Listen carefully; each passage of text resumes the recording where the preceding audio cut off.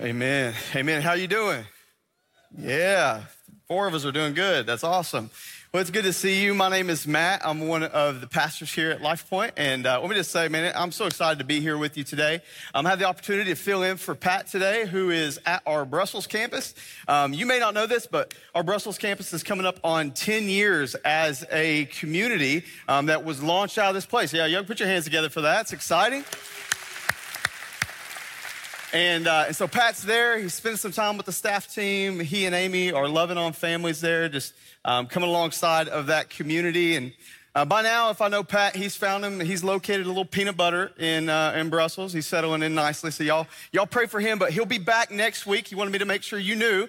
Next week, we will be kicking off a brand new series walking through the book of Colossians. So if you're like, man, you like to get ahead, do some study around the text, our fall series we're kicking off with next Sunday is Colossians. We're calling this series Jesus Over Everything. And so we cannot wait. I'm so excited for that. I also am excited to let you know a little bit about what's going on in the community that I get to pastor here at LifePoint. The church I'm in the campus pastor of is our LifePoint Arrington campus, who today is celebrating our last service in our current facility. So we've been since February of 2021, meeting in a place called King's Chapel in the southern Williamson County area.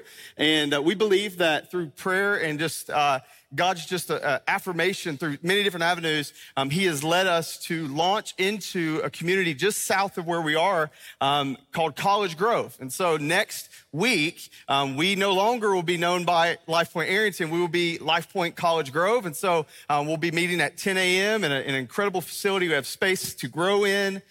We believe that it better positions us in the kind of the heart of a very known community that the people that we're even reaching right now do life. And so we're so excited about it. I'm just going to ask you, would you be praying for that? Be praying for us as we get ready to launch into that. Be praying that the doors would be swung open for the gospel, that relationships would be formed.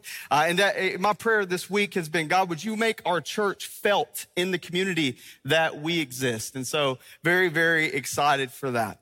Hey, if you have a Bible, I want to ask you to grab that and go to Matthew 28. Matthew 28, a passage probably very familiar to most of us in the room. And just kind of find your way there. And as you do, I want you to just put like your finger in the passage, and we'll come back to it here in a moment. Because I want to begin this morning by talking a little bit, reminding us about what happened on January 28th of 1986. Now, obviously, I wasn't alive yet to experience this, but I heard about it, okay? And read about it, and maybe some of you know this well. This cold January morning at Kennedy Space Center, the Challenger Space Shuttle was sitting on a launch pad ready to blast off on a trajectory for the mission they had before. They were going to deploy some satellites. They were going to study Halley's Comet. Very famous shuttle mission. Actually had on board a teacher in this 7-person crew. This space exploration had been delayed over and over and over due to different circumstances. And the day had come for this launch to take place. And so at 11:38 a.m., we had liftoff. And the Challenger Space Shuttle just exploded off the launch pad with incredible velocity. It gained altitude quickly, began to go into its rolling sequence. Everything was checking out. And then 76 seconds into its flight path, the sky lit up with explosion and debris. I was in my freshman semester at the University of Tennessee in an engineering class when my teacher walks in and she shows this video, the actual video of the launch and the explosion. And once the video cut off with the final words from the CNN broadcast, where the broadcaster said some things went terribly wrong, there must have been a major malfunction. The video feed cut. She walks over to the lights, flips them on, turns to an auditorium, about 400 engineering students, and said, "What happened?" To which we all looked around. None of us were alive to see it. So, we didn't necessarily know, but there was a moment of silence there. And she said, distraction. Distraction and oversight is actually what led to the explosion and the disaster of the Challenger Space Shuttle. Now, she was making the point that oversight in this class, distraction in this class will lead to your failure. And she was right, because a room of 400 quickly dwindled down to just a handful of us in a few years. But the point that she was making about the Challenger explosion was not wrong. It was about oversight. It was about distraction. You see, because of the continual delay of this mission, the desire to get this shuttle into orbit, they pushed through a series of checks, and there was two small O-rings, two small gaskets or seals in the right rocket booster that were kind of overlooked. Although someone was saying, hey, we need to check this. These could fail at cold temperatures. And the day that this rocket launched, it was 4-foot icicles hanging from the catwalks. And so clearly there was a problem that was overlooked. And it led to an exhaust leak, which led to a massive explosion. Distraction, oversight led to failure. And the reason I share this story with you this morning is because as I begin to think about, and Pat asked me to come and speak in between our series on the Sermon on the Mount and what we're going to launch into next week, I begin to think about just kind of the season of life I find myself in at home. The season as a campus, we're about to launch into a new facility at College Grove, and really what's going on with season every one of us in this room are in. We have students in the room right now who are about to step into hallways and launch into a new semester ahead. There's maybe students watching online today who have stepped into a college campus, moved into a dorm for the very first time, and there's so much ahead of you. I have a teacher at my house who's staring down a year ahead of school and it was all the anxieties and the question marks that come with that. Some of you have moved here over the summer, and all of this is just very, very new to you. The reality is, for most of us in this room, we could probably relate to the story in a way that we find ourselves in a situation where we're kind of on a launch pad of sorts. Looking at new beginnings, looking at new opportunities, staring down new seasons, staring down new objectives in our lives that we're saying, what will this fall have ahead of us? And I just thought about the message we can take from the Challenger Space Shuttle is that if we are not careful this year, it could be very easy for us to get going and to get moving and with great velocity launch into everything that this year has for us. All the objectives, all the goals, all the stuff. And if we're not careful, listen, I think we can get very, very distracted and miss the main thing that this entire thing exists for. And so today, what I want us to look at is these familiar words from the mouth of Christ. And as we're thinking about, man, what does this fall have? Some of you, again, like you've got new neighbors and a new home and a new career, and you're thinking like, or maybe it's whatever it is situation you find yourself in. And you might be like, you've got these things that you're wrestling with right now. Just in a few hours, you got to get your kids on the bus or get your kids into school, and you got anxieties and things that you're concerned about. And I know that these things can easily grip us and move us and steer our minds in 1,000 different directions. But if we're not careful, we can miss the main thing, which is the very last words that Jesus gave us in his life. So I want to look at this together in Matthew 28, 16 through 20. It says this is the word of the Lord. It says, now the 11 disciples went to Galilee, to the mountain to which Jesus had directed them. And when they saw him, they worshiped him, but some doubted. And Jesus came and said to them, all authority in heaven and on earth has been given to me. Go, therefore, and make disciples of all nations, baptizing them in the name of the Father and of the Son and of the Holy Spirit, teaching them to observe all that I have commanded you. And behold, I am with you always to the end of the age. See, after Jesus went to the cross and he was resurrected in glory, putting God's stamp of approval on his son and validating every claim he made that he was indeed who he said he was. He had absorbed the wrath of God against sin for those who would believe. He had turned God's anger towards sin, towards delight in his people. Jesus was resurrected, and the scripture tells at the early parts of Acts that he spent 40 days with his disciples teaching them about the kingdom of God. It says actually speaking to them about the kingdom of God, which is interesting. You want to know, like, man, what was Jesus talking about? What was he sharing with them? A very relational kind of space in that passage. It says that he spent time with his disciples for 40 days. And our passage this morning says that at some point he told the disciples, hey, meet me on a mountain in Galilee to which I will show you. And I just think it's interesting just for a moment here. This jumped off the page to me a little bit, that the last time we found Jesus, and in the last 2 summers of the Sermon on the Mount series we've been walking through, we found Jesus seated on a hillside in Galilee, on a mountainside. You remember the opening parts of the Sermon on the Mount was after seeing the crowds, he went up on the mountain, and when he had sat down, he opened his mouth. His disciples came to me, and he spoke to them saying, right? And so Jesus is seated on a hillside in Galilee talking to his disciples about what it meant to be disciples. And then at the end of Jesus' ministry here on another mountain, he looks at his disciples and says, now go and make them. Go and make disciples. And what we find here in these final words of Jesus are his launch plans for the church. This is what we call the Great Commission. This is God's plan A for reaching the world with the message of the gospel, and all of you are very familiar with this, right? This is God's plan, great plan for, as Habakkuk says, covering the earth with the knowledge of Christ as the waters cover the sea.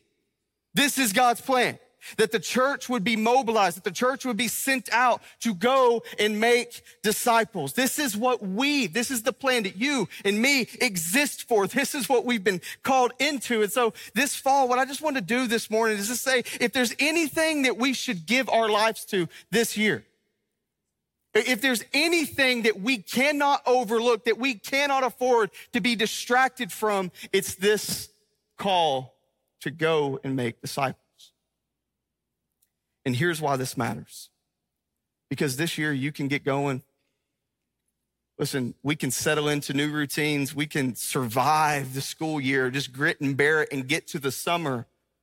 We can make the money. We can, decorate the house. We can have new community groups that launch out. We can do all the stuff and get to the end of not just this year, but the end of our lives. And like the last words of the pilot we have in record from the Challenger space shuttle, and find the words, uh-oh, labeling our lives that we've lived for, that we've given our energy to, that we've wrung ourselves out for the wrong things. And so the most important thing that we can do is make disciples. And so I've just got 4 things I want us to consider as we prepare to launch into this fall. The first one is this: we need to make disciples because it's our purpose. I want to make it very pointed. It's your purpose.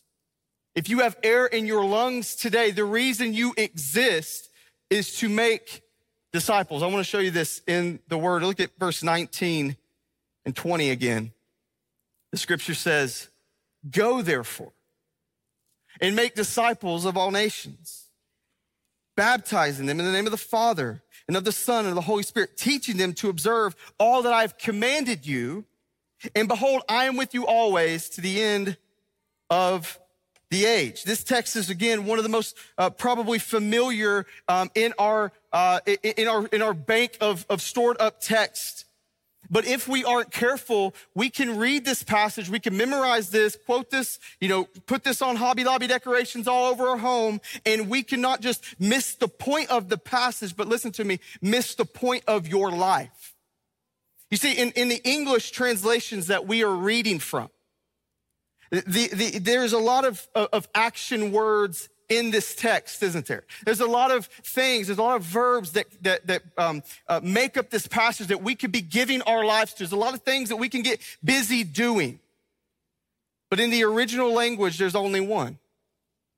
There's only one imperative here, and it is to make disciples. This verb here in the original Greek construction of this text is the central thing. It is the central point from which all the energy of this passage emanates, and everything else finds its orbit around these two small words: make disciples. Everything else in this passage adds volume, color, and dimension to this. Everything else in this passage finds its point, finds its value from the main thing, and the main thing being to make disciples. It's as if the original language here is warning us today to not overlook these two small but very vital things in this passage, to not overlook the most important thing in the text. It's like it's beckoning us to consider that we can get real busy going on mission trips, baptizing people, teaching classes, launching groups, planting churches. And look at me, all of those things are good. All of those things we are behind, and we give effort and energy and staffing and resources to. But listen to me, if we do all the stuff and we do all the things, we teach till we faint, we serve till we're weak, we hold the doors, baptize, sing till our voice is gone, incredible songs that we write here. But if we do not make disciples and we allow the ministry of the church to distract us from the mission of the church, this whole thing ends in disaster. Jesus said, I have one thing for you to give your days to. That is making disciples. Making disciples. You see, heaven doesn't celebrate. It doesn't applaud. It doesn't just have a standing ovation for budget increases and wet heads and, churches planted. And all those things are great. You know what heaven erupts over? Every time someone bows their knee to Jesus Christ as Lord, who understands the call of the gospel on their life, who orders themselves under his lordship, who follows him in believers' baptism, and then turns and calls other people to follow them as they followed Christ. That's what heaven gets excited about. Making disciples. And maybe you're here and you're like, okay, man, I get that. But again, what is a disciple? And maybe you slept through the last 2 summers because Jesus told us exactly what a disciple is. Right? Maybe you're just here for the first week and you just moved to this place. You're just checking this whole thing out. And you're like, okay, I'm really excited now. I get the point of my life, but what is a disciple and how in the heck do I make one? This isn't what this sermon's about. You see, church to church, book to book, there's 1,000 different methods and programs, and we really overcomplicate discipleship. But in case we need a little buffer, Jesus distills it down at the very end of this passage for us when he says, teach them to observe all that I have commanded you. And so what is a disciple? In a very pointed way, Jesus says a disciple is one who is conformed to, who is surrendered to my lordship and conformed to my teaching. See, discipleship is overcomplicated, but it really, in its essence, is about conformity. It's about conformity to the person and the work of Jesus. You want to be a disciple? Obey the teachings of Jesus from a place of surrender to the Lord Jesus. You want to go and make disciples? Get some guys and girls in your group who aren't as far along maybe in their walk with Christ, and teach them the Bible and how to obey it. Not so that we gain right standing with the Father, but because we have it out of adoration for Christ. But this sermon, again, is not the how-to of discipleship. This sermon, and specifically the commission of Jesus, is about the why. Why make disciples? Why do we live sent? Why is that plastered on everything? Why do we go to such great lengths to make sure that the gospel is proclaimed and that disciples are made? Because it is the very purpose for our existence.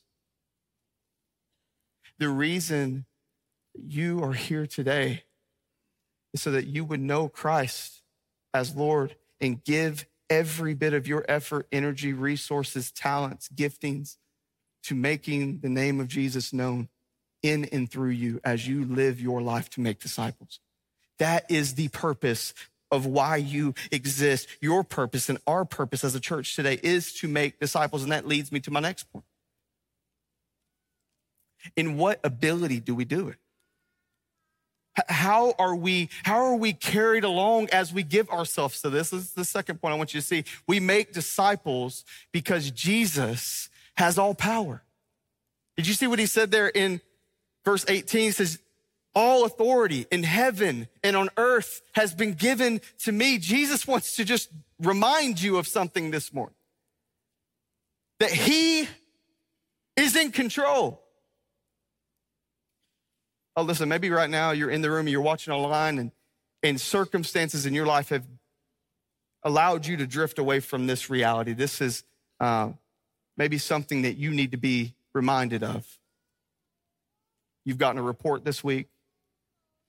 You got family situations going on, marriages in shambles, kids are rebelling.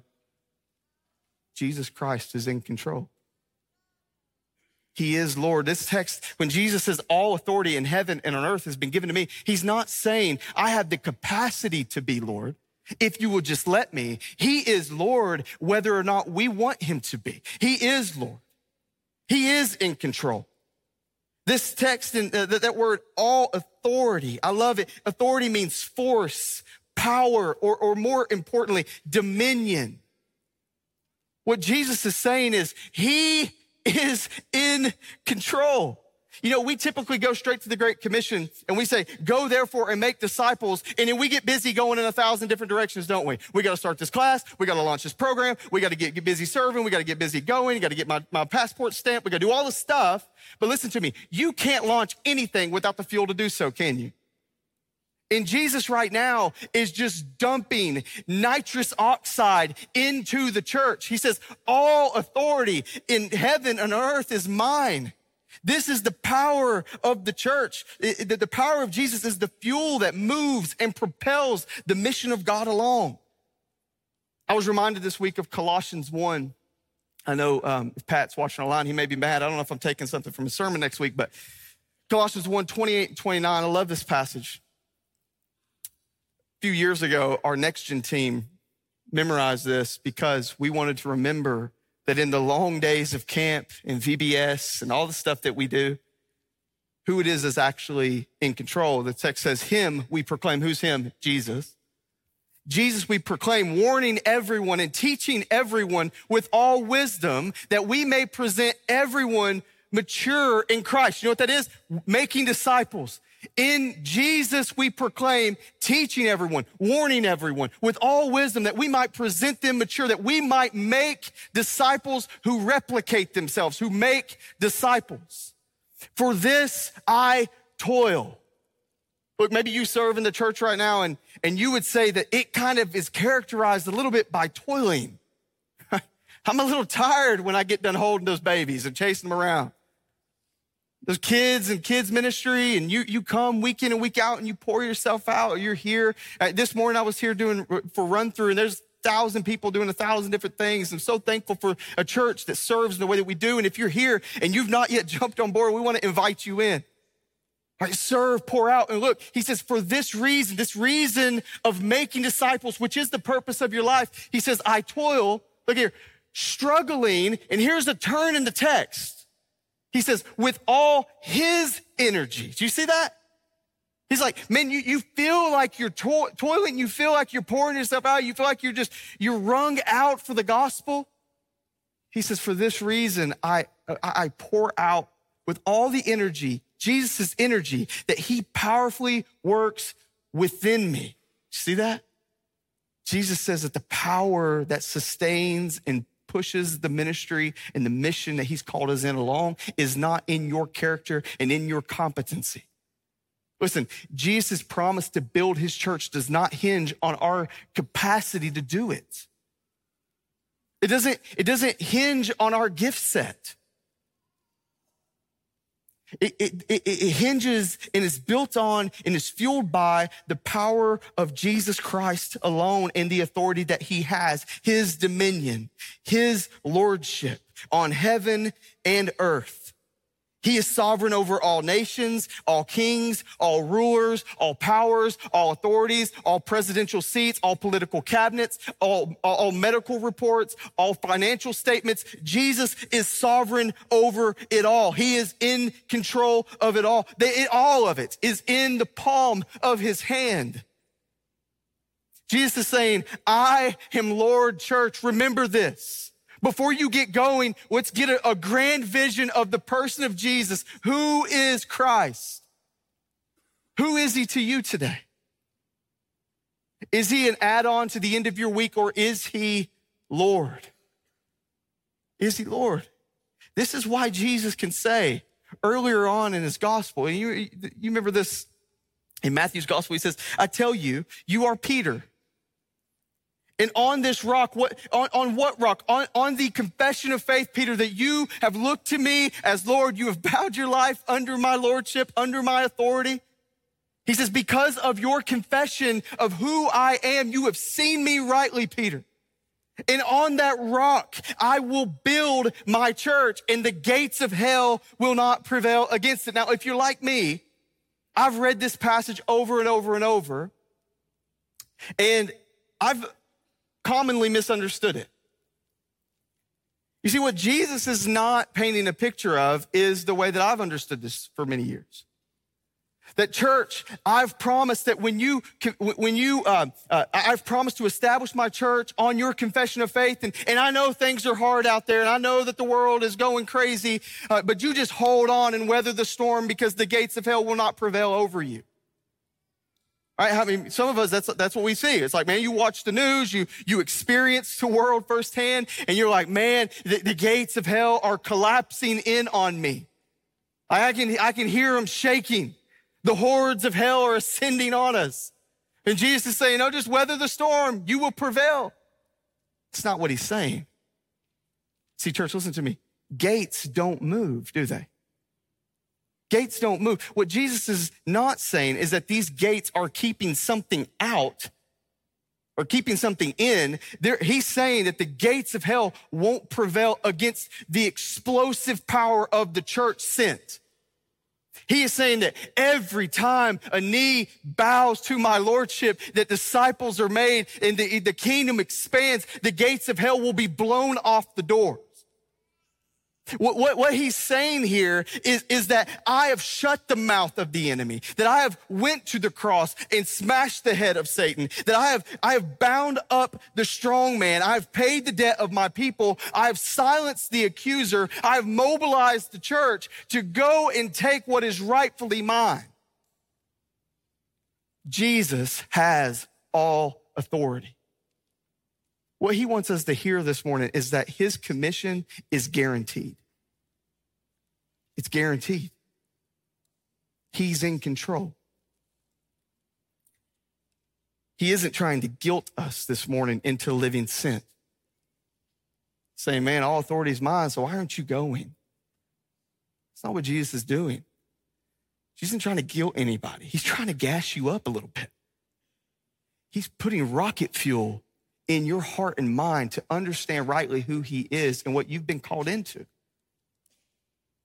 And I just want to stop just for a moment and ask the question, how would this fall change for you if you began to realize who it is that Jesus actually is? That he is all powerful, that he is in control, that all dominion is his, that he is sovereign. Let me tell you a couple ways that would change. One, you might begin to open your eyes to see that maybe you got a job here. And like the community that I pastor, we got families moving in from all over. So many Californians, people from Washington State, New York State, all over the country. And they've taken jobs, they've moved here. And I feel like what I'm always doing in this congregation is telling them, hey, look, you might have taken a job because you feel like you were promoted. You've got the job you have because Jesus put you here. You have the home that you have today, not because of your skill and your abilities and your hard work. You have what you have, and the lot has fallen where it has because of who Jesus is. And so if you begin to open your eyes to see that you're not a realtor, you're a missionary with a captive audience for the sake of the gospel and making disciples. You're not a financial advisor. You don't walk into Nissan just to punch a clock and get a check. No, you are sent for the sole purpose of making disciples, and the mission field that God has given you is Nissan. It is the nurse station around you. It is your practice. It is your clients. It is your school. It is your hallways. It is your huddles. See, Jesus is in control. And when we talk about around this church that we live sent, this is the air we're breathing. That we believe that Christ has all authority, that he's in control, and that he is worth going for, because that is the very purpose of our life. So we don't just go because he's empowered us to do so, but he also gives us some assurance along the way. Look what he says. Look at my third point, which is this: make disciples, because we've been promised his presence. You see what he says there at the end? There's a little tag at the end of the passage that is incredibly significant. He says, go because the purpose of your life. Go because I've sent you with my authority. And he also says, go because I promised I'm going with you. He says, and behold, I am with you always to the end of the age. In every age, I am with you. It's as if Jesus now begins to anticipate all the questions and the concerns and the objections like Moses brings to God before he is sent to Pharaoh. I don't know enough. And it's going to be uncomfortable. What if I'm rejected? This isn't natural. This doesn't feel, I don't know. I've never done this before. How do I get started? And right now you're hearing all this. You're like, okay. So I understand, Matt, you're saying that my profession is actually the place that God has put me for his glory and for the purpose of making disciples. I understand that he's empowered me to do it. And now you're telling me he's going with me. And why does that change anything? Because what Jesus wants you to understand is that as you go into the classroom this year, he's going with you. As you step into your workplace, he's going with you. As you engage those around you in your neighborhood for the sake of the gospel, he's going with you. As you go sit in ball fields, in football stadiums, praise God, it's coming back, right? As you go, he's going with you. But I want to make sure you hear something. What Jesus is not saying, what he's not saying is, I'm promising my presence for you so that you can sit on the couch and remain in your comfort. That's not the context of his promise that he provides of his presence. That's not the context. What Jesus is saying, the context of his presence, which comforts us in the mission of God, is as we meet him in the mission of God. One of my seminary professors, he said in this class I was in, he said, I know this is a weird illustration. He said, but go with me. I'm going to ask you to do the same. He said, imagine that you woke up one day and you said, God, I want to know what it feels like to get hit by a Mack truck. He said, what you would not do is come to the seminary, come to the church, grab a hold of the pulpit and say, Lord, I'm ready. Hit me. Why? Because Mack trucks don't run down the aisles of the church. So if you want to know what it feels like to get hit by a Mack truck, go lay in the 4-lane, right? Go lay down on I-24 and you'll find out quick. What's he saying? His point was that if we want to know what it feels like to have the promised presence of Jesus go with us, meet him where he's going. Meet him in where he's moving. Meet him in what he's doing. And Jesus is in the business of making disciples. He's in the business of taking the gospel to the ends of the earth, starting with your workplace, going from there to the ends of the earth. And if we want to meet that presence, we want to experience Jesus' presence and the comfort of his nearness with us, we meet him in the going of the Great Commission. That's where we experience this. That's where we meet him. We find it in the path of his mission. when we faithfully commit ourselves, our lives to making disciples, sharing the news that Jesus is Lord and that he has made a way for our sins to be forgiven, when we push away distractions in our life and live sent intentionally for the sake of seeing disciples made, Jesus says to you and he says to me, I'm going to be with you. I'm going to be with you. You know, one of the things about this season that is, that's a change up in my life that is very new. This new season, I told you that we all find ourselves, this launch pad in my life is that I'm about to launch my 5-year-old daughter into a hallway of an elementary school for the first time.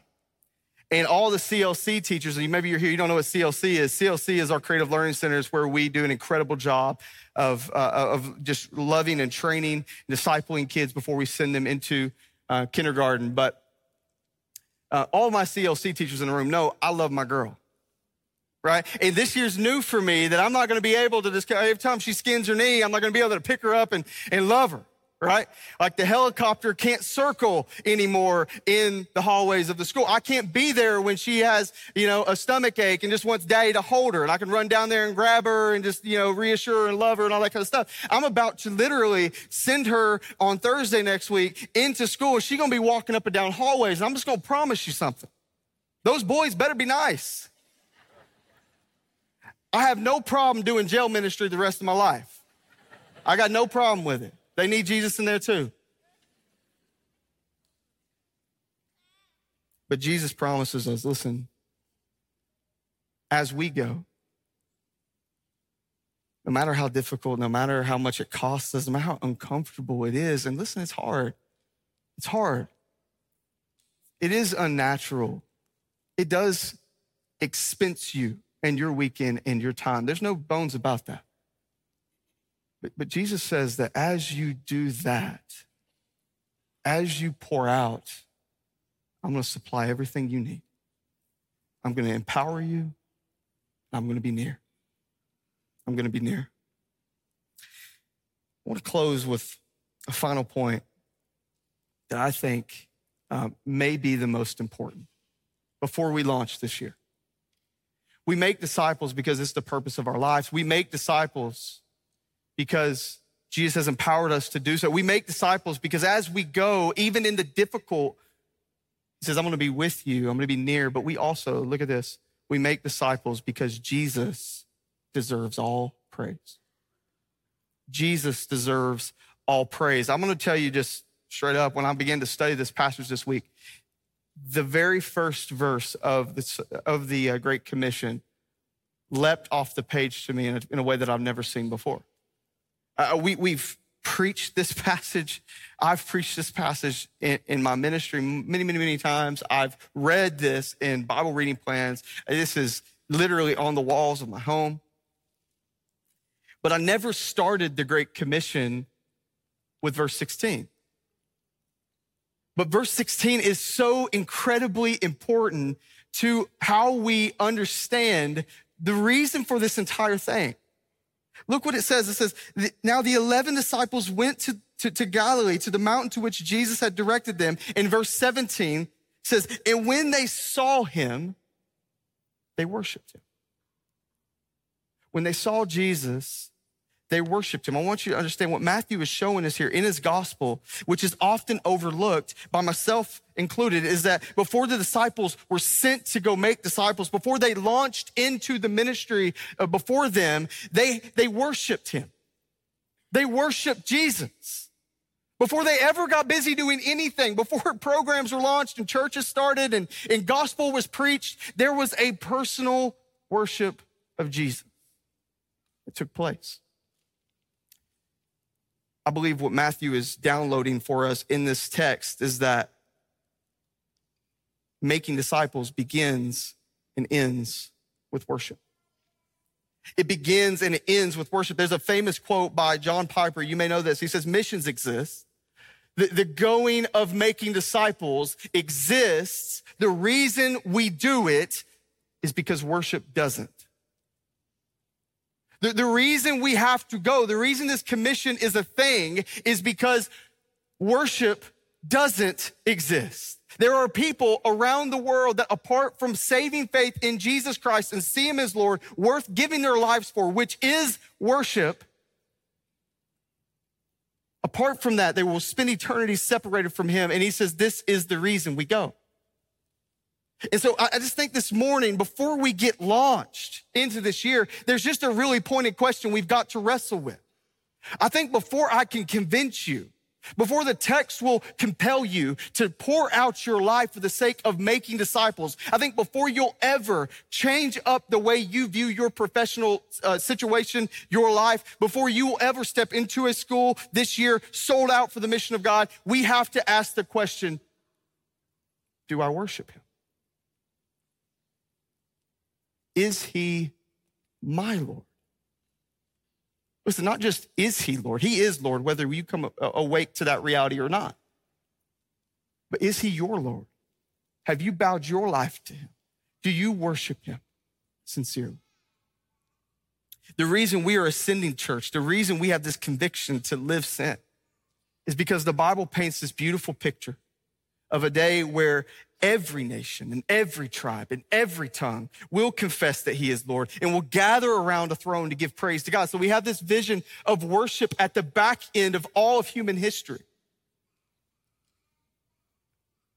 But between this day that we find ourselves today and that day, we have to go and make disciples, and we cannot afford to overlook this. We cannot afford to overlook and lose sight of and be distracted by the most important thing, which is making disciples. Missions exists because worship does it, and missions begins today with our personal worship. We will not be passionate and compelled to give our lives to making disciples of someone that you do not personally worship as Lord. So can you imagine, just for a moment today, what might be different about this fall if before we start doing all the seasons and running our kids everywhere and doing all the stuff that this year is going to require of us, before we get busy in all the ministry programming that is good and right, can you imagine what would be different if we would personally all say, God, I worship you this year. I'm going to step into this workplace. I'm going to step into this campus. I'm going to step into this opportunity with the worship of Jesus on my mind. And how would that radically change? How would that radically change everything? I want to close with a story, and the band's going to come, and I want to read this story to you, or I guess talk a little bit about this story to you. In the 1700s, there were two young men named John Dober and David Nietzschman. And these two men learned about a group of several thousands of African slaves on a Caribbean island. And these slaves are being held by a slave master who was very cruel. He wouldn't allow any ministers, any missionaries to step foot on the island lest they bring their teaching, lest they bring this hope with them that would lead in rebellion. And these two men were so compelled by the Great Commission call of Christ to go and make disciples, to pour themselves out for the sake of seeing people know Jesus as Lord and tell others about him. They were so compelled by the authority of Jesus Christ. They felt so comforted by the Spirit of God that would go with them that they decided that the only way that these African slaves would understand and come to hear the gospel news by which they could be saved was through selling themselves into slavery, to live among the people for the rest of their lives in bondage. So these two men did just that. Story goes that they sold themselves into slavery, and the day came for them to set sail from Copenhagen and leave their families behind. They're on the port there, and they're on the boat, and the boat begins to push away from the land, and the families are sobbing, obviously. Disbelief, trying to understand all of this. Why would you? Sure, there's another way. And it says that one of the boys, it's the last recorded words we have from them. One of the boys turns and yells back at his parents just before they sail off into the mission of God before them. Turn and say back to their family, may the Lamb who was slain receive the reward for his suffering. And they went. and they lived amongst his people, and they shared the gospel, and they evangelized a people that had never had access to the gospel before. Many, many, many came to know Jesus Christ as Lord, and there was a movement that began on that island. Listen to me, I end that way today because what these boys were gripped by, what they were so compelled by, what had captivated their hearts was the reality that their days are not spent just simply to be comfortable and get from season to season and just survive a school year and just go to a 9-to-5 and develop a career and climb a ladder and have the corner office and the house on the cul-de-sac and live a life of success and luxury where our names are lifted up in lights and we are made known. They understood that they could get to the end of that existence before they breathed their last breath of their life. Say, uh-oh. This was all for nothing. This was a wasted life. So what these boys did is they said, no. There's something infinitely more valuable for us to give ourselves to. And church, I just want to say to you, may that be true of us this year. Like, man, can we right now say in our heart, God, I want to begin this year with my personal worship of you. I want to begin this year with my eyes locked on Jesus as the disciples were on that mountainside before they were sent out. They said, Jesus, you are worthy of praise. You are worthy of my life to be poured out. Whatever it costs us, we will go.